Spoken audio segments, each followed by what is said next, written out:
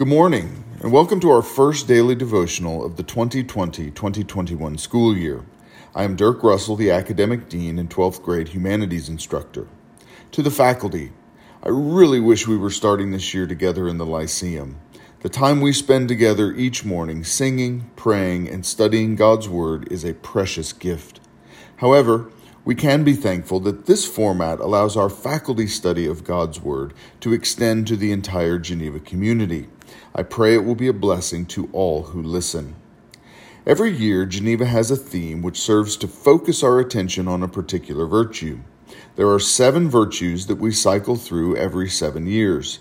They are the 3 theological virtues, faith, hope, and love, 3 classical virtues, truth, goodness, and beauty, and the 7th, which also happens to be our theme for this year, the mind of Christ. For the next month or so during our devotional time, I am going to lead us in a study of our theme. Today, we will look at Paul's teaching on the mind of Christ in Philippians chapter 2. Tomorrow, we will look at our key verses for the year, Romans chapter 12, verses 1 and 2. And on Thursday, we will begin a detailed examination of 1 Corinthians chapters 1 and 2. In these chapters, Paul provides the most comprehensive teaching on the mind of Christ. Let's begin by reading from Philippians chapter 2, verses 1 through 11.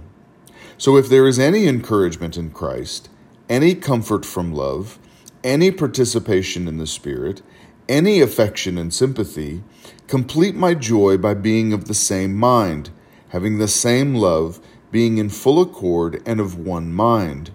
Do nothing from selfish ambition or conceit, but in humility count others more significant than yourselves. Let each of you look not only to his own interests, but also to the interests of others. Have this mind among yourselves, which is yours in Christ Jesus, who, though he was in the form of God, did not count equality with God a thing to be grasped, but emptied himself by taking the form of a servant, being born in the likeness of men. And being found in human form, he humbled himself by becoming obedient to the point of death, even death on a cross. Therefore God has highly exalted him and bestowed on him the name that is above every name, so that at the name of Jesus every knee should bow in heaven and on earth and under the earth, and every tongue confess that Jesus Christ is Lord, to the glory of God the Father.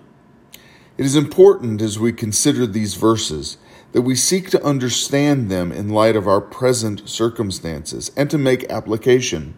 It is important to understand that as those who profess the name of Jesus Christ, we are in a unique and privileged position to make a difference in a world awash in chaos. As the people of God, we must live and work in the world as those Paul calls ambassadors for Christ, those whose task it is to appeal to the world to be reconciled to God.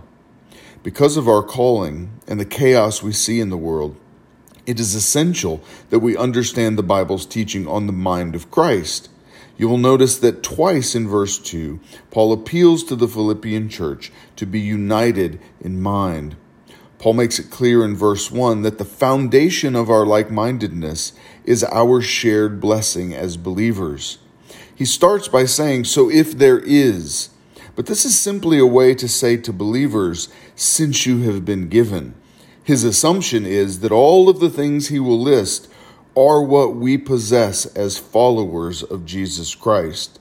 And this structure makes us reconsider and hopefully think deeply about what we have been given in Christ.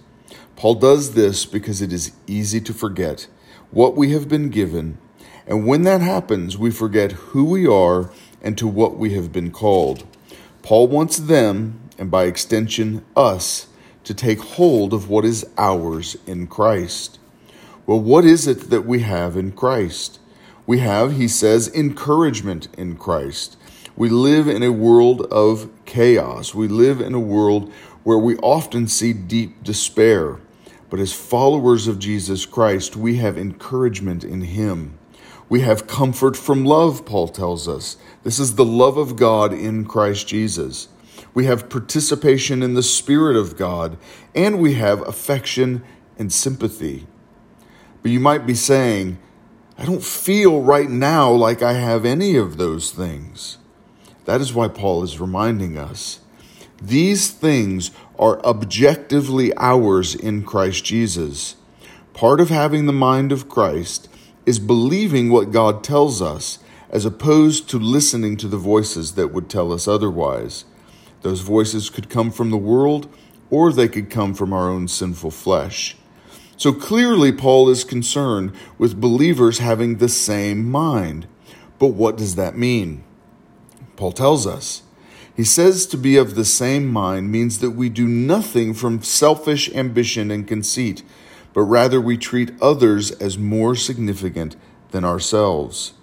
This, of course, has application in the church, but I don't believe that is Paul's primary concern, because just a few verses later, he tells them to be blameless and innocent, children of God without blemish in the midst of a crooked and twisted generation, among whom you shine as lights in the world.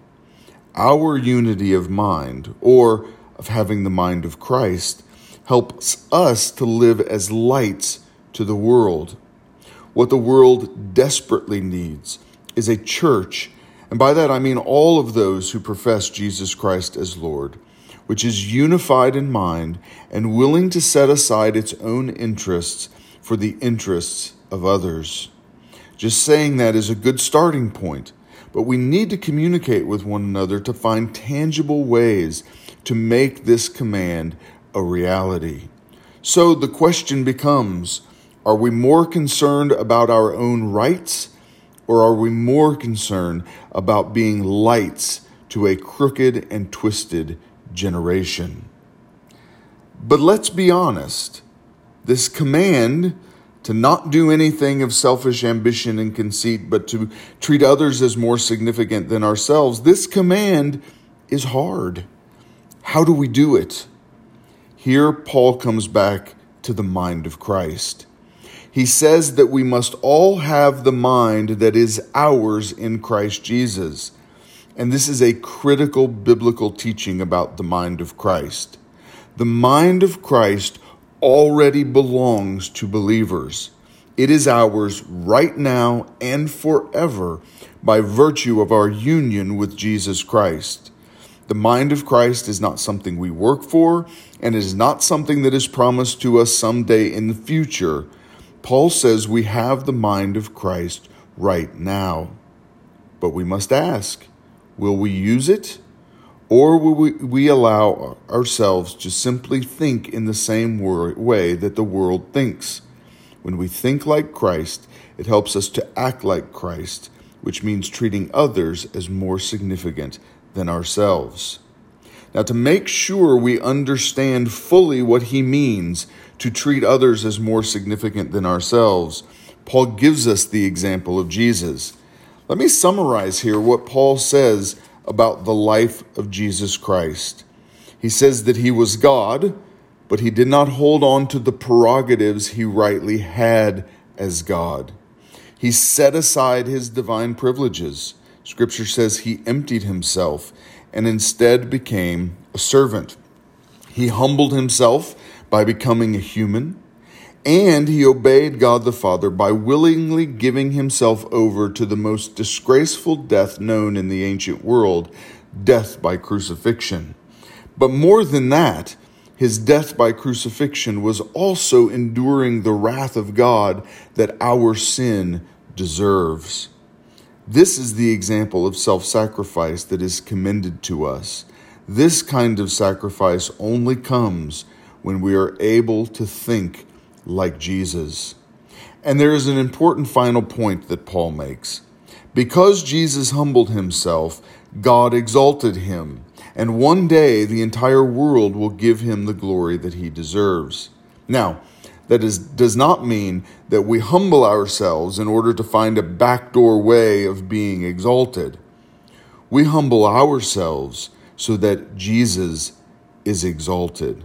That's the end that we ought to desire, the glory of Jesus Christ being known throughout the world. Having the mind of Christ means living in the world differently. That difference is evidenced by the way we treat others as more important than ourselves, and what we ultimately desire, the glory of Jesus Christ and not our own glory. Please pray with me.